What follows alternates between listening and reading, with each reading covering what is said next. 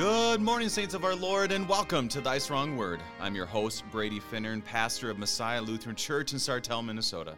Thank you for tuning us in this morning on Worldwide KFUO. Christ for you, anytime, anywhere. Today is Monday, August the 30th, and we gather this next hour around the gift of the inspired and true Word of God and continue to connect the dots to Jesus from the Old Testament in Hebrews chapter 11. We continue to study this great faith chapter, and where we left off was kind of on a cliff. We get to verse 28, and it talks about the Passover, and the destroyer is destroyed, and the firstborn, all this would happen, and we're kind of like, okay, so what does that mean? Well, today, hopefully, we are able to move forward and to see not only faith, but the way the Lord works in our lives, knowing that their witness of the patriarchs and matriarchs still speak to us today, but the point of it all is that the Son is still speaking to us as he speaks to us as we study his word. The gifts are ready for you. A special thanks to our friends from Lutheran Heritage Foundation for your support of Thy Strong Word. Visit lhfmissions.org for more information, lhfmissions.org. To help us be strengthened by God's Word, we have the joy of having with us Pastor Sean Cumm of Christ the King Lutheran Church in Cody, Wyoming. Pastor Cumm, welcome to Thy Strong Word. Thank you so very much. Excellent time to be here. Absolutely. It is the other day I had a guest, on Thursday I had a guest that said, it is a great day, it is a great time to be a Christian. And I thought that was such a wonderful way to say it, because how often we're like, I don't know if it is a good time, but it is, because as we see the patriarchs and matriarchs in chapter 11, it is a reality for us, and that's our hope. But before we get to that, Pastor, this is our first time together, and you've been on Thy Strong Word, you've been on KFUO, you've done all of those things, but this is our first time together. So can you introduce yourself, your family, and the work of the saints at Christ the King? Surely. I'm a graduate of Concordia Seminary, St. Louis, long ago, it seems like now. Okay. And I've been in Cody for 5 years. Christ the King. Cody, if you've not been here, I would invite you to visit Cody. We're a tourist town on the edge of the east entrance of Yellowstone National Park. May I suggest that people make their reservations early? Town fills up pretty fast. And you may visit our website. We have a page that gives you links to find places to stay. Please don't call the church. We're not realtors or campsite. We're not a travel agency, please. But we provided a page on our website to try to help people do that. It's a wonderful place in Northwest Wyoming, and the people of Christ the King are amazing saints and sinners. Hopefully, more amazing in the saint part than the sinner part. I have a wife, Barbie. We've been married more than 3 decades now. 2 children, daughter who teaches high school Spanish, Alexandra, and my son, Nikolai, who is now, as of yesterday, a junior in high school. Wonderful. And I think a pretty good saxophonist. Hey. But, yeah. Get him into the so jazz. Anyway, is he in jazz band? He is in jazz band. Thataway. Yep. That's wonderful. Against his will in marching bands, but he's in. Yeah.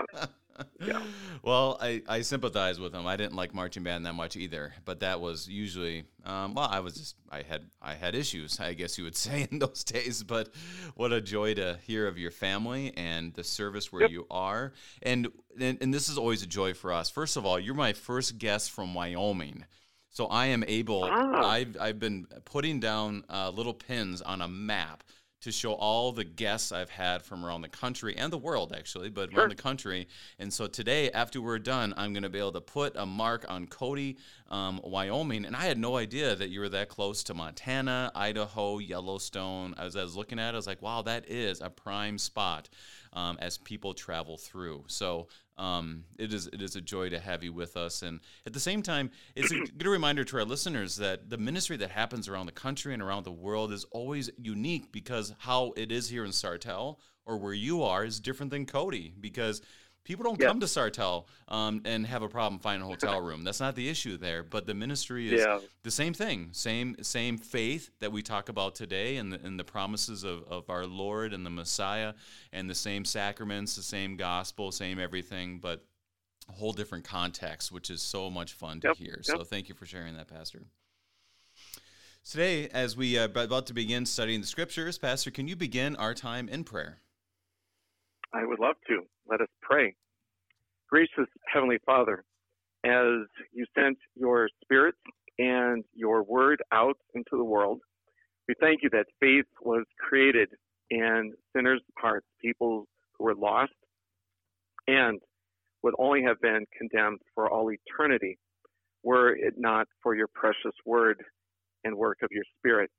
We thank you that the gift of faith was given to the people that we will study today, that we look to in the past for strength and also for perseverance in the faith today. We thank you for the saints that surround us. We give you thanks that you have called them home and that they are safely in heaven. And we look forward to the day when we also join them around the throne of the Lamb, who is Christ our Savior, and whose name we proclaim and believe in. In Jesus' name we pray. Amen. Amen. I love how you pointed us back. And for me, as we look at this, I think back to, I love reading history, church histories, Lutheran Church Missouri Synod history, American Lutheran history, and I'm always amazed that you hear the stories of what people did in faith to start a church, to raise their families in faith, to just all the stories, the buildings, the altar guilds, the Lutheran Layman's League, all these different stories, and I love hearing those, and that's why I love chapter 11, is because it brings us back to even further, and even, I won't say greater is the right word, but the people that we hold up very highly in the realm of faith, and puts us at that same level. So, Pastor, as we come to the end of chapter 11, there's a lot of ground we covered in the first 28 verses. How do you want to start us off so we can start off on the right foot as we end chapter 11? Well, the first part of chapter 11 has some big-name people, and the writer of Hebrews devotes quite a bit of space, verses, to Abel, for instance, and a lot of prints about Abraham, and rightly so, Moses, which then takes us up to the beginning of today's study. But it's a little bit like a snowball, I suppose, rolling down the hill, because then all of a sudden, after we wrap up the Israelites in the Red Sea, then we're in Jericho, and then we get name after name after name of God's people, and situations of persecution, and it really goes. It really snowballs. I mean, there's all of a sudden at the last part of the chapter, there is so much crammed into it, just piling on top of one another, which is really a lot of fun. It's very delightful to read it and enjoy it, but there's so much to unpack. Yeah, we definitely have struggled to get through all the verses each time we've gone through, even though I separated it into 3 for our study for this, and still it's a struggle to be able to get through all the verses. And I love how you said that, because it is like, okay, here's Abel, which, in the whole spectrum of Scripture is a very short person. I mean, as far as the number of verses we have. And then you get to Gideon, Barak, Samson, Jephthah, and David and Samuel, and it's just like a brrr. And okay, they're done, So it definitely is a very rich understanding of where we are. And it talks a lot about faith. Pastor, I'm going to put you on the spot here a little bit. If someone were to come to you and like your confirmand or people that are traveling through on the way to Yellowstone and they're struggling with faith, and they say, Pastor, what is faith? How would you describe it or define it or talk to them about that? What is faith, especially what we hear today in chapter 11? Excellent question. And, of course, there's this refrain throughout chapter 11, by faith, by faith, by faith. This person, next person, next person. And so we might be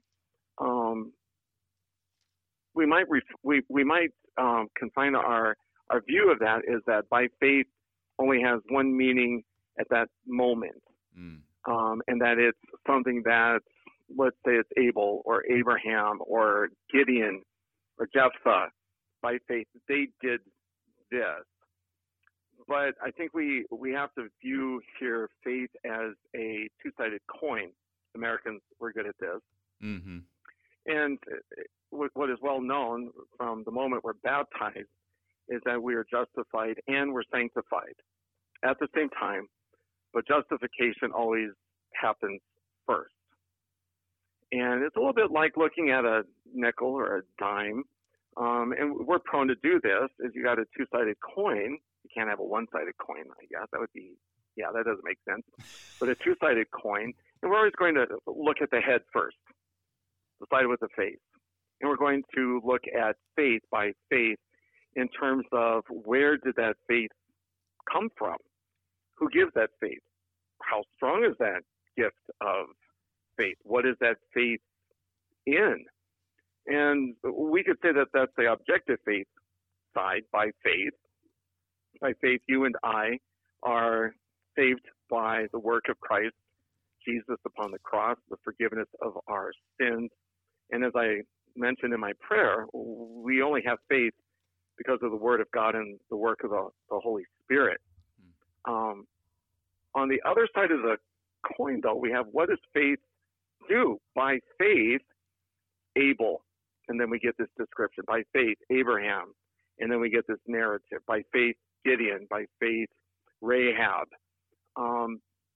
That's probably the part that we tend to jump to, but it is the other side then, the action of faith, the sanctification. What is this gift of faith going to do? And, that's if I can beg and borrow from James, so also by faith, it does not have works. If it does not have works, it's dead. Faith is dead. So this faith that you and I have been given, and freely, wonderfully so. Now, let's look at what that faith does. And so the author of Hebrews takes us back to the Old Testament and says, by faith, not that these people just, I can use a Wyoming reference, I suppose, pulled themselves up by their own bootstraps. With faith, that they came up with all of this their own. Because as also we read about every single one of them, they were not only saints, but they were stinking sinners. Each and every one of them. And their faith faltered. At times, they stumbled big time, every single one of them. And yet, by faith, they persevered through the faith. They defended God's people. They advanced the Christian faith. Faith with its object in Jesus. So that by faith phrase that begins all of these sections really is that two-sided coin. By faith, that gift that was given to them. By faith, what happened with that gift of faith in their lives. Hopefully that helps. That's very helpful. That's very helpful, because you could definitely misquote that. Two sides of the coin. Well, it could be this, could be that, but it really brings it together beautifully that this is what faith is and this is what happens in faith. And especially when you see in chapter 11 in verse 6, and without faith it is impossible to please him. And that's a very important piece that you emphasized.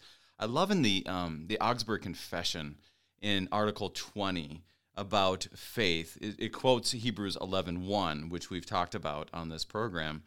And it says that faith is not only a matter of a historical knowledge, but a matter of having confidence in God to receive his promise, which I thought was a great way for us to continue to think about faith, is to have confidence that this is true. And the only way that happens, as you said, is by the Holy Spirit and the Word. So it's very simple, but it's incredibly it's hard to understand as well. What are your thoughts? Oh, it is, and it can be articulated very clearly and very simply, but you don't want to fall off either side. You don't want to talk about by faith as I have this gift, it's free, God did the work, praise him, and then that's it. Nor do you want to say, by faith, I can do these good things, and these things save me. These things are awesome. They're great. And forget where anything that is good that comes out of us.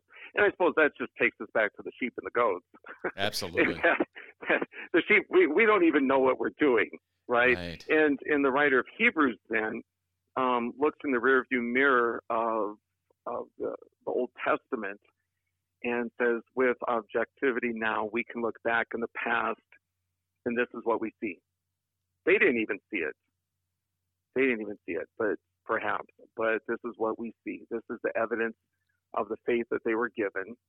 And praise God that he sustained the good news, the gospel, the promised Messiah, the coming of Jesus. He preserved that which only creates faith by the actions of these people to sustain that faith. Oh, wonderful. So let's dig into this, because that captures everything we have from verses 1 through 28 of chapter 11. And now it goes beyond that to our beloved Israelites and Jericho and Rahab and so forth. So verses 29 through 31, we hear the words. A reminder to our listeners, we are reading from the English Standard Version. By faith, the author writes, the people crossed the Red Sea as on dry land, but the Egyptians, when they attempted to do the same, were drowned. By faith, the walls of Jericho fell down after they had been encircled for 7 days. By faith, Rahab the prostitute did not perish with those who were disobedient, because she had given a friendly welcome to the spies. Now, Pastor, it still fascinates me in this of who he highlights and the simplicity of how he highlights. How would you see this? He wraps up the faith comments in chapter 11 with these few verses. What is he saying? Well, certainly, verse 29 is a carryover from the first part of chapter 11, which someone else is taking care of. And that's perfectly fine. I can't imagine trying to take on all of chapter 11 on a radio program. But verse 29 very much summarizes everything else that has been said. How does it end up? And realizing this is the way it's given to us in the English. But the enemies, they're drowned. By faith, the people, God's people, they crossed the Red Sea on dry land. And they get on the other side. The enemies, they're drowned, which is a wonderful reminder to you and me that when we are being pursued by God's enemies and our own enemies, wherever and whoever they may be at the time, sometimes within sight of us, oftentimes outside of us, we will end up on the dry land. We will end up on the shores of heaven, and the enemies will be drowned. And so, the writer of Hebrews, he wraps that up, and of course with a very common allusion to baptism then, which, Paul picks up on too. Mm-hmm. And also Psalm 136, which I find quite fascinating. Psalm 136 that does something quite similar as Hebrews 11 does, where we get this history lesson through Psalm 136, and the continual refrain there is, for a steadfast love endures forever. For a steadfast love endures forever.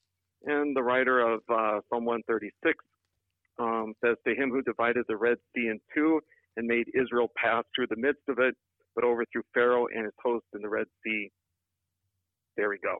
For a steadfast love endures forever. Very same account in the Old Testament, and so it is even turned into song in the Old Testament. And the writer of Hebrews says, okay, we can go with that. Of course, under the inspiration of the Holy Spirit. It is interesting. I'm looking at Psalm 136, and I invite you, our listeners, to look at Psalm 136 as well. And you're exactly right. Definitely, the author would have had Psalm 136 probably on his heart and his lips as he was writing these words. And to continue a refrain of saying, his steadfast love endures forever. I mean, that should be our own proclamation, right? Each day as we go through our Christian walk. So the distinction, how would we say this? This is something I've been thinking about a lot, and I want your thoughts on it, Pastor, is by faith the people crossed the Red Sea on dry land. So the Israelites passed by faith, and would we then say that the Egyptians did not go into that same area in faith? Is that how would we be able to say those words or not? Oh, sure we can. I mean, they have no saving faith, the Egyptians. Pharaoh has hardened his heart, hardened his heart, hardened his heart, hardened his heart, to the point then, if I can quote C.S. Lewis in this matter, God says, Pharaoh, you want your heart hardened, because we get to that point where, God says, God hardened Pharaoh's heart, and that gets people all in a dither. Like, no, God says to Pharaoh, thy will be done. You want it that way? All right. And of course, Pharaoh is in the position that he should take Moses seriously and everything that's unfolded before his eyes, and tell the soldiers and everyone else in Egypt, maybe we should do something a little bit different here. Maybe we should believe in only one God. Moses seems to be onto something. Right. Yeah. And so, Pharaoh and his armies, they go into the Red Sea not in faith. They go as enemies. Their faith is in a false gods. And that doesn't really work out real well for them. No. In the end, judgment comes upon them.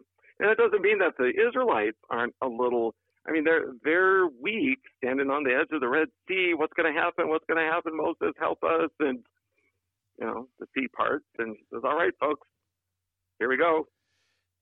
And I love how he incorporates the story of Joshua and and Jericho going around 7 times and Rahab, because I can't say this, thus says the Lord, but just imagine people who at least were with Joshua and they go around 7 times, and there's got to be people in that whole parade who's like, what are we doing? This is a joke, right? I mean, God said so, but I'm not kind of like your son do a marching band, maybe. Kind of like, this isn't where I want to be, but I have to. And at the same time, Rahab the prostitute, who knows if she allowed that to happen, like, I can't wait. In faith, I'm doing this with boldness, but she did it and maybe just did it and said, you know what, I think this is what I need to do.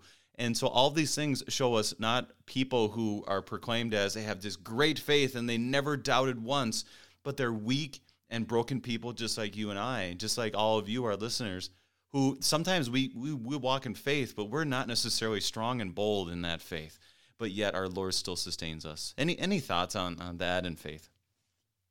Sure. In Joshua 6 with Jericho, and the writer of Hebrews, to our appearance, it does this out of order, because we get Jericho, the fall of Jericho in Joshua 6, and then we get Rahab from Joshua 2. But to all appearances, the people of Israel and Joshua, they're just bonkers. They're just nuts. I mean, what is this whole marching around and stuff? Seriously? And the people in Jericho, we can last this out. I mean, all they do is run around in circles. And yet, as God's people, we are asked and end up sometimes doing when they appear to the world, the insignificant or totally out of the ordinary. Totally out of the ordinary. And we see that in the sacraments, too. Baptism, Lord's Supper, words of absolution. What's this insignificant, unimportant stuff? God does amazing things through the ordinary things, including an army just trotting around the city walls several times, and on the last day they do it a few more, and then it all comes tumbling down. And it does. And within that city then, when we get to Rahab, within that city is this one woman and her family, we find out, that does have faith. In a city where everyone else is an unbeliever, there is one, and it's so amazing that this prostitute and her family believe that what has been told her, that judgment's coming upon Jericho, that it's coming, and there's a way of escape, which is only through the true God and the promise of the Messiah, of the Savior. And she and her family are spared. And she's in for a surprise, too, in her family tree as it unfolds. Absolutely. Who would have thought that was coming, right?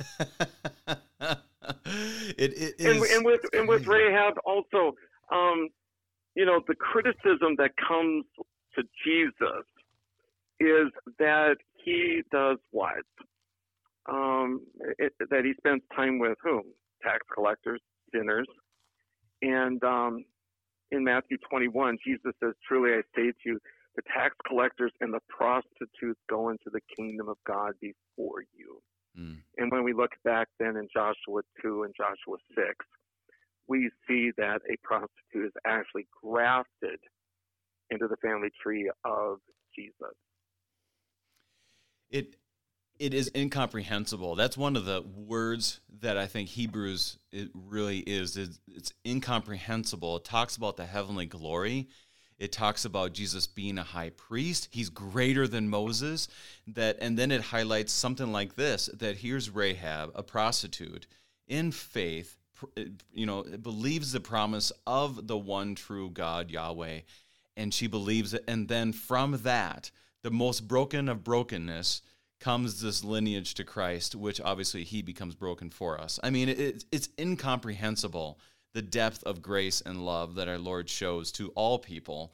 And he just calls us to faith. And it's so simple, but yet, once again, incredibly complex, but glorious at the same time. So any last thoughts? I mean, we kind of get past the faith portion of chapter 11. I want to make sure we're all on the same page in these 31 verses. It's quite fascinating to go from the Israelites crossing the Red Sea to Jericho. Mm-hmm. I mean, there's a few decades of time missing in there. Just a few, yeah. Mm-hmm. And yet I read an interesting note that said 40 years in the desert gives us no special examples of Israel's faith to be cited. Like, folks, and we know that from Exodus, and as it goes on, the fiery serpent and the grumbling and the complaining and the doubting, and the writer of Hebrews, like, there's nothing there. But also, as we see even in the Gospels, the two times Jesus commends people for their faith. They're both Gentiles. Mm-hmm. He never commends the disciples for their faith. In fact, he says, it's actually kind of little folks, guys. That he commends two Gentiles for their faith. And we see that actually here in the Old Testament with Rahab. Her faith is commended. She's a Gentile and a prostitute. Oh, my goodness. Who saw that coming? And in the most amazing ways, God does his work. Well, right now, I have to chew on that a little bit, Pastor. That is a very profound insight. But right now, good thing we need to take our break. We are studying Hebrews chapter 11 with Pastor Sean Come, and we'll be right back.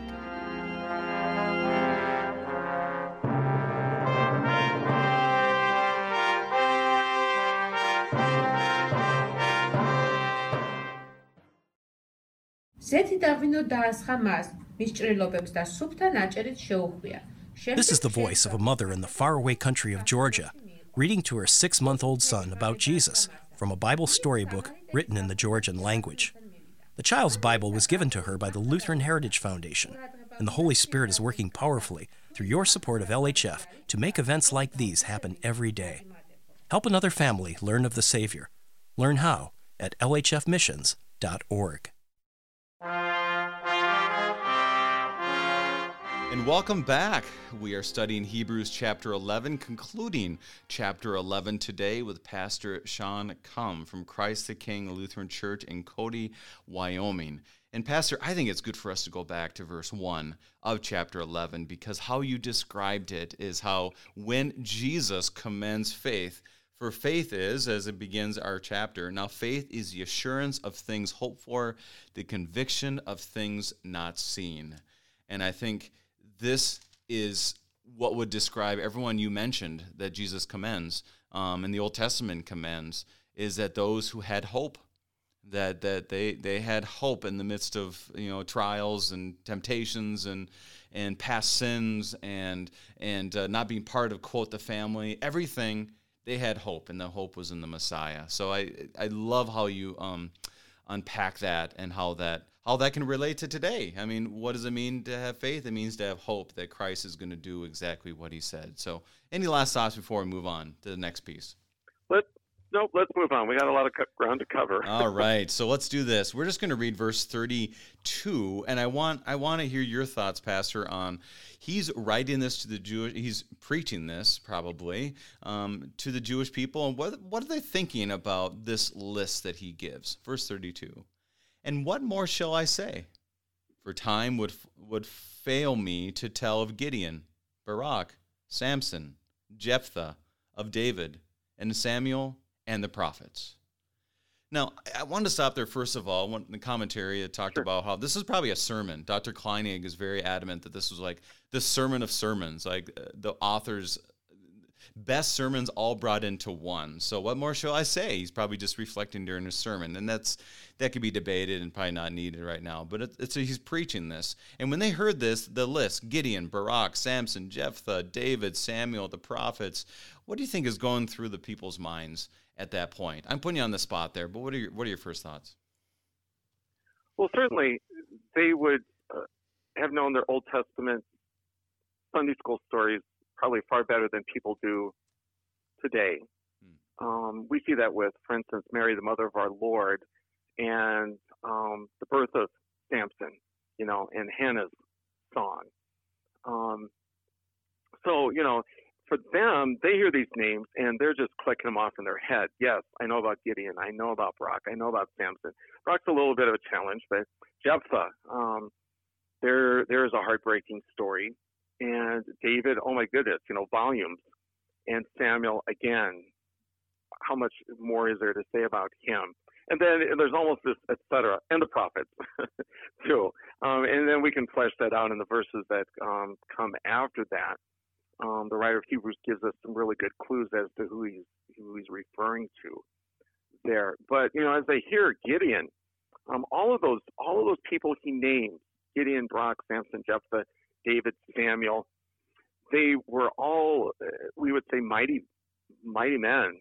They did really some amazing things, and yet their lives also were sinful. And there were moments when their faith faltered. There were moments when their faith just crashed and burned. And yet God rose them up again, forgiveness. And their lives also were not without heartbreak. Mm-hmm. Jephthah and David and Samuel in particular. Jephthah and his daughter, David, and the death of his son after his adulterous relationship with Bathsheba. Samuel's sons, which we tend to not look at all. What a heartbreaking account that is for a father. Right. Their lives were at times shattered and broken also. That is a good point. And I think this is relatable for us today because of how many people in our parish and our own families have walked away from faith. I mean, this is the Samuel. I mean, like you said, I didn't even think about this. This is an example that I can use in Scripture, that the heartache that is there when we have loved ones who are not faithful to the Lord. And here he's going down this list of showing victory. Gideon, obviously, Barak, similar. Samson, in a certain sense, even though it ends in death. But then you have these other ones that end in heartbreak. I mean, you're like, wow, this is not all victorious. This is not, unicorns and rainbows, as some people would say in today's world. And it's so good for us to have that because he uplifts these people because of faith. He doesn't say, oh, by the way, they had lack of faith, therefore they messed up. It was a sin, obviously, for some, David especially. But it was definitely something where he's showing the strongest and the weakest, and ultimately showing that they had faith in the one true God. Any other thoughts on that? There's a lot packed into every single one of those names. But any other thoughts? Yeah. What else to say? I mean, each of these men, they're just chapters and chapters for most of them of Old Testament account history, blow by blow. Great things, sinful things, except for Barak. That's a curious one. We don't get a lot on him. But okay, So he must have been important as the writer of Hebrews in the Holy Spirit's mind to direction to give us him, which, by the way, is actually a comfort because we don't know hardly anything about him, and yet he gets mentioned. I mean, that's the whole part of the book of Numbers.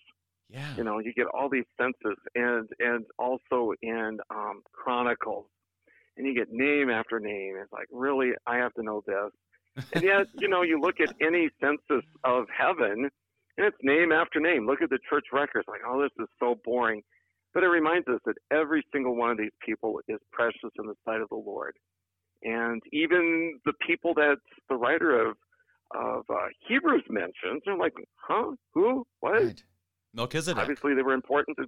Yeah. Melchizedek is a classic there's example. a good one. Like three verses long, and you don't know anything about him besides he's priest and king, and boom, all of a sudden they connect him to Jesus. It's unbelievable. It's unbelievable. Yeah. Like you said with Rahab as well. So it's definitely something. Now, well, let's do this then. We can unpack as the author interprets who they were. So I want to go all the way from 33 to 38 to read this.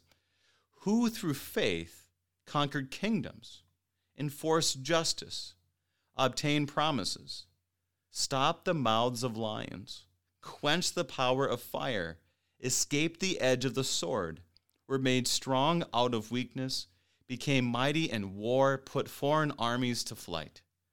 Women received back their dead by resurrection. Some were tortured, refusing to accept release so that they might rise again to a better life. Others suffered mocking and flogging, and even chains and imprisonment. They were stoned, they were sawn in two, they were killed with the sword. They went about in skins of sheep and goats, destitute, afflicted, mistreated, of whom the world was not worthy, wandering about in deserts and mountains and in dens and caves of the earth. Thankfully, this isn't in the Gospel of John, because how could you end that with, this is the Gospel of the Lord? But Pastor, if there's any time that you make it sound like the Christian faith is of those who have only a victorious life, they have not read these verses. What is he highlighting here? Yes. Well, certainly goes on. He goes on to say, "Who through faith conquered kingdoms." Well, certainly we can see David involved in that. If we look backwards at the names that are just mentioned, enforced justice, we can see the judges, Samson and Samuel, also the prophet, obtained promises. Again, that's scattered throughout there. But also the writer of Hebrews is pushing us forward, conquered kingdoms, enforced justice, obtained promises. And where does he go with that? Stop the mouths of lions. Well, who's he talking about there? Obviously Daniel. And quench the power of fire. And Shadrach, Meshach, Abednego. Escape the edge of the sword. Again, we can go backwards. David and Saul, Elisha, Jeremiah. Again, and it's interesting in that he puts it sort of in that way, as the people are hearing that. The first ones, you get clues like it has to be Daniel. It has to be Shadrach, Meshach, and Abednego. But also then escape the edge of the sword. Oh my goodness, to go throughout the Old Testament. That covers a lot of Old Testament people made strong out of weakness, mighty in war, put foreign armies to flight. You can just imagine people there and the wheels in their brains just spinning with all kinds of examples. And again, people put in some really tight situations where it really does come down to death or life. And in this part, all the people that are named here, they escape. They are delivered. They are delivered. Now we're going to get to the other part where some are not. Mm-hmm. But this gives us courage, gives us hope, fortitude of faith. Shall we put it that way?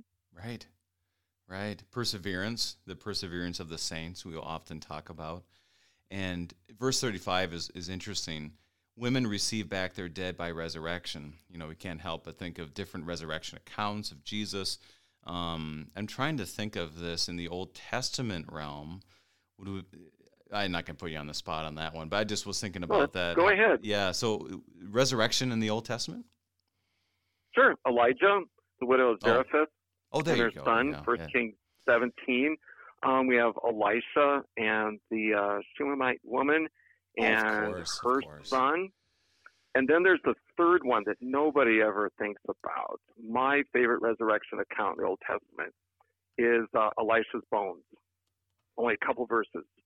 Oh, my and goodness. This guy's died, and his buddies are hauling him off to the cemetery, and the bad guys come up over the hill, and they toss their dead buddy into the cemetery, into this, cave, open grave, and he ends up on Elisha's bones, and he's resurrected. He comes back to life, and that's where it stops. There's got to be more. And that he comes running after and say, "Wait for me," because the bad guys are still coming over the hill. That's the third resurrection account in the Old Testament, and it is the shortest, but it's actually the most wonderful, with even maybe a little bit of humor to the whole thing too. So where is that? And we're not told if. What's the reference to that?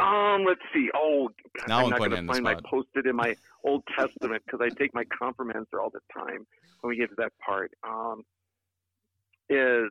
It's in 1st and 2nd Kings. It's a little bit out of the ordinary spot. Oh, that's right. I remember going through that. But anyway, you go ahead. You don't have to listen to me look for that. Yeah, I won't have to. Yeah, we'll figure that out as we go. No.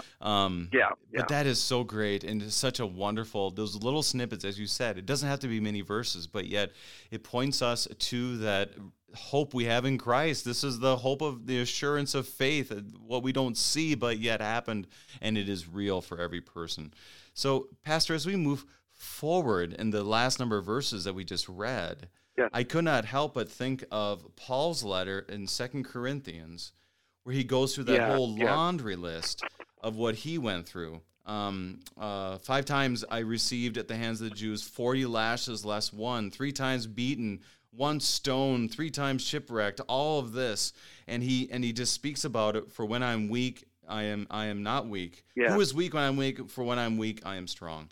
And that language really just, this is where some people would say, well, it probably was Paul who wrote this or who preached this sermon, but we don't know for sure. But it definitely emulates that. And what is he saying? At first it's like, yeah, you escaped all this. And the second part, oh, we didn't escape everything, did we? What is he trying to focus on? That is excellent. And that we even see this in our Lord Jesus. It's definitely a part of the theology of the cross. And Jesus says, take up your cross and follow me. And maybe on a really, really good day when we're full of ourselves, they say, okay, Jesus, I'm going to take up my cross. Here we go. And yet, even our own Lord stumbles on his way to his crucifixion, not out of sin, but the burden is so great for him. You're thinking, is the guy going to make it? Is the Son of God going to make it to be crucified? And it's no different for you and me. Jesus does not rose color anything, sugarcoat anything. That the Christian life in this world is going to be tough. As a baptized child of God, it doesn't get easier. In fact, it gets more difficult. But, that takes us to the end of the chapter and the beginning of Hebrews, that we're surrounded by such a great cloud of witnesses.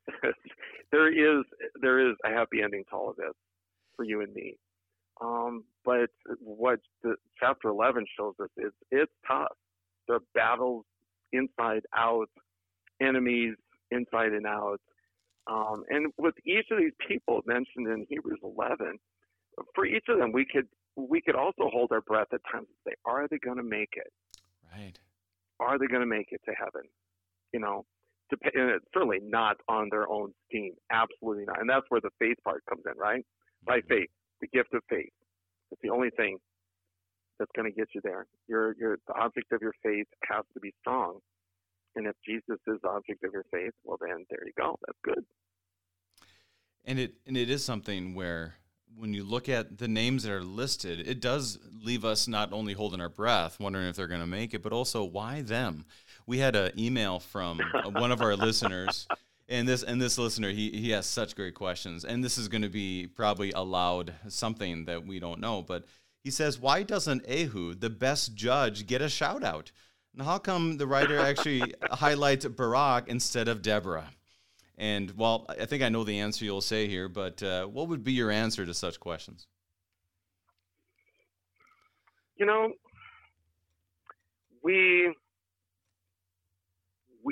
that's a good question. Again, it really is a matter, I guess, of the sheep and the goats. Mm-hmm. Where the sheep say, we don't know that we did these things. We didn't know. And in terms of a teaching tool, a good teacher is going to bring up examples and bits and snippets here that history has forgotten or glosses over because you have the bright, shiny things. And, you know, I can't see into the mind of the writer of Hebrews or the Holy Spirit for that matter. But if we look at this chapter purely as a teaching tool, it is really, really good because you're going to have the big names there. And people are going to say, oh, yeah, I know about that. I got David's life memorized. But then you get to the other parts like Jephthah or maybe even Rahab, mm-hmm. Or Barak. Well, that makes us inquisitive. We want to know more, and we make wonderful discoveries then. And so, why does he skip the 40 years in the desert? Right. Yeah, right. Well, you know what, folks? It was a bunch of complaining and grumbling and moaning. You already know that. Who needs to rehearse that? You all did that this morning. So, I guess my approach is looking at the chapter as how does it teach us, keep us engaged, and that's the approach I'm going to say. Right, right. And as it is, I can be disagreed with, and that's perfectly fine. Yeah. I mean, at the end of the day, it's a deep and hearty we don't know, and unfortunately, that's kind of what do they say in confirmation now? Some of the kids kept hearing me say that. They're like, so, Pastor, how come it's not 8 days of creation instead of 7? Or just kind of ridiculous things, why this, why not that? And I just say, we don't know. So then they started saying, WDK, we don't know. And so the acronyms are everywhere. Word. Yeah. I love it. So there's a hearty answer with that, but we can ask the author once we meet him in heaven, as you said in your prayer as well. Yeah. So, Pastor, anything else in those words? There's a lot there, but it really shows us the victories and it looks at the defeats, but all of it is in, obviously, the final victory of our Lord Jesus. So any other thoughts before we get to the last two verses? Let me look down here. The last two verses, you mean 39 and 40? Yep. Okay, so let me look. Verses 37 mm-hmm. and 38, where we then... we get a part of 36 too: mocking, flogging, chains, imprisonment, stones, sawn in two, killed with a sword, skins and sheep and goats, destitute, afflicted, mistreated, of whom the world was not worthy. They are so precious. In what the faith that they've been given and how that faith plays out in their lives. The world is not worthy of him, and the world doesn't get it. The world, and of course, that takes us to John the Baptist, who says he's not worthy to untie the sandals of his Lord Jesus. Jesus is the one that is worthy. And so, and again, the way that the writer of Hebrews has put this before us, stone gives us Zechariah, sawn in two. Gives us Isaiah from the Talmud.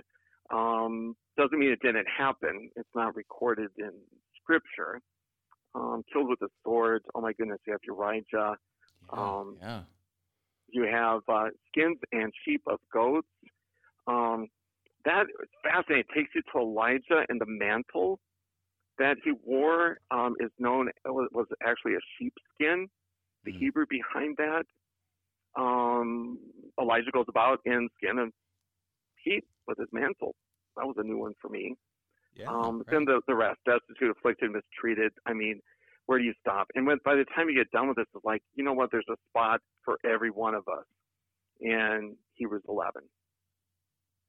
Let's finish the last two verses, and I do want to ask one more question that will relate to today, 39 and 40.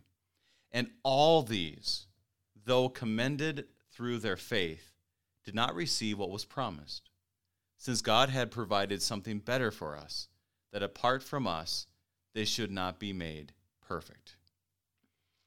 That could be easily misinterpreted, Pastor. What is he saying as he wraps up the chapter? That is, after you go through this chapter, you get to those last two verses, like, really? We had to end this way? You had to give us a head scratcher, right? This is tough, right? Exactly, yeah. But, what's the Holy Spirit have up his sleeve in all of this? Though all of these, commended through their faith, did not receive what was promised. I certainly see that as they did not earn their salvation. Mm-hmm. Yes, they were put to death. They were tortured. They were frightened. They were put in tight spots. But you know what, folks? That didn't even get them to heaven. Their faith was lived out, but you don't earn your faith. You don't. Verse 40 then, since God has provided something better for us, that apart from us, they should not be made perfect. Which is to say, they should not be made perfect by what they can do. Absolutely not. God provided something better, which, by the way, then takes you back to the beginning of the chapter. It's not what's seen, faith. It's what's unseen. And the gift of faith is what saves. It's not the actions of faith that saves, although thank God that we see fruits of the Spirit. And so it all ends up being depending on Jesus. And then when we get to the end, or at the beginning of your next chapter, chapter 12, we find out that they are in heaven, surrounded by such a great cloud of witnesses. Now we can breathe a sigh of relief, right? Right. These people are in heaven, and that's where we're headed to. Wow. And see, that is something in verse 39 that I've always looked at that as that the Messiah had not come yet. And then I don't think that contradicts what you said, but it definitely connects us to that. But I really appreciate how you said that, works weren't going to get him in because God provided something better. And so there's not something better than the Messiah. That's where that might break down a little bit. But he definitely shows us that there will be a day of perfection. And apart from us, not meaning you and I, but apart from, the Christ, part of that Godhead and so forth, we will be made perfect. And then it lays out Jesus perfectly. In those next two verses, which is part of the problem in Hebrews is because there's always a therefore lurking around every verse. And there it is right there, verse 1 in chapter 12, therefore. Pastor, I do want to ask one more question as to wrap all this together is because what he's speaking of, as I said, is not a perfect Christian life. And how it speaks is it includes everybody, those who had victory, those who had defeat, those who seem to really have strong faith, and those who maybe didn't have as strong a faith. But he puts them all in the same plane. For us as Christians, when we go through trials and we go through life and all of that, why is chapter 11 so important to us on our walk from cradle until grave? There we see very specific, sometimes rather fleshed out narratives in details, but we see significant and what the world would say are insignificant people. And they are hanging on to the promise that Jesus is the Messiah, that he was coming, that he has come. We can see that part now. Although it makes me think of the end of John 8 when Jesus is having his hammer and tongs debate with the Jews, and he says, and Abraham rejoiced when he saw my day. And we could, I think, say that to just about everybody in this list, they were hanging on to that promise. Could they see it clearly? Did they know all the details? No, but they had the promises of God. They knew the Messiah was coming. And that's you and me. That's God's people. Are we in their shoes too? Their sandals? You bet we are. As confirmands in our own church body, what are we asked? Do you intend to live according to the Word of God and in faith, word, and deed to remain true to God, Father, Son, and Holy Spirit, even to death? the response is, I do by the grace of God. You know, and then we're asked, will you suffer all, even death, rather than fall away, forsake this faith by faith? And we say, I do by the grace of God.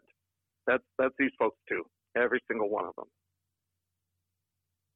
So in our confirmation promise, we're can I put it this way? We're kind of signing up for their club. Yeah. And like, but realize what you're getting into here, folks. You could actually die. Your life could be required of you to keep the faith. I think this is powerful. So what a faith it is. And what a faith it is. And this is powerful for us to think about Hebrews 11 being part of our confirmation process. I'm going to change my whole curriculum now. I'm going to have to change it in the last minute anyways. But Pastor, it is time for us to get going. Pastor Sean Cum of Christ the King Lutheran Church in Cody, Wyoming, giving us God's strong word from Hebrews chapter 11. Pastor Cum, thank you again for being our guest. My pleasure. Thank you. God's blessing. Saints of our Lord, we have hope, same hope as those before us, that in faith in the Messiah, we know that there are better things, heavenly realities, the age to come, the heavenly homeland, the heavenly city, the unshakable kingdom, the heavenly place of Christ. That is our hope. Although not seen, and though not an easy road, it is all yours in Christ, for he will sustain you. I'm your host, Brady Finnern, pastor of Messiah Lutheran Church in Sartell, Minnesota. Thank you for joining us, and the Lord keep you safe in the palm of his hands.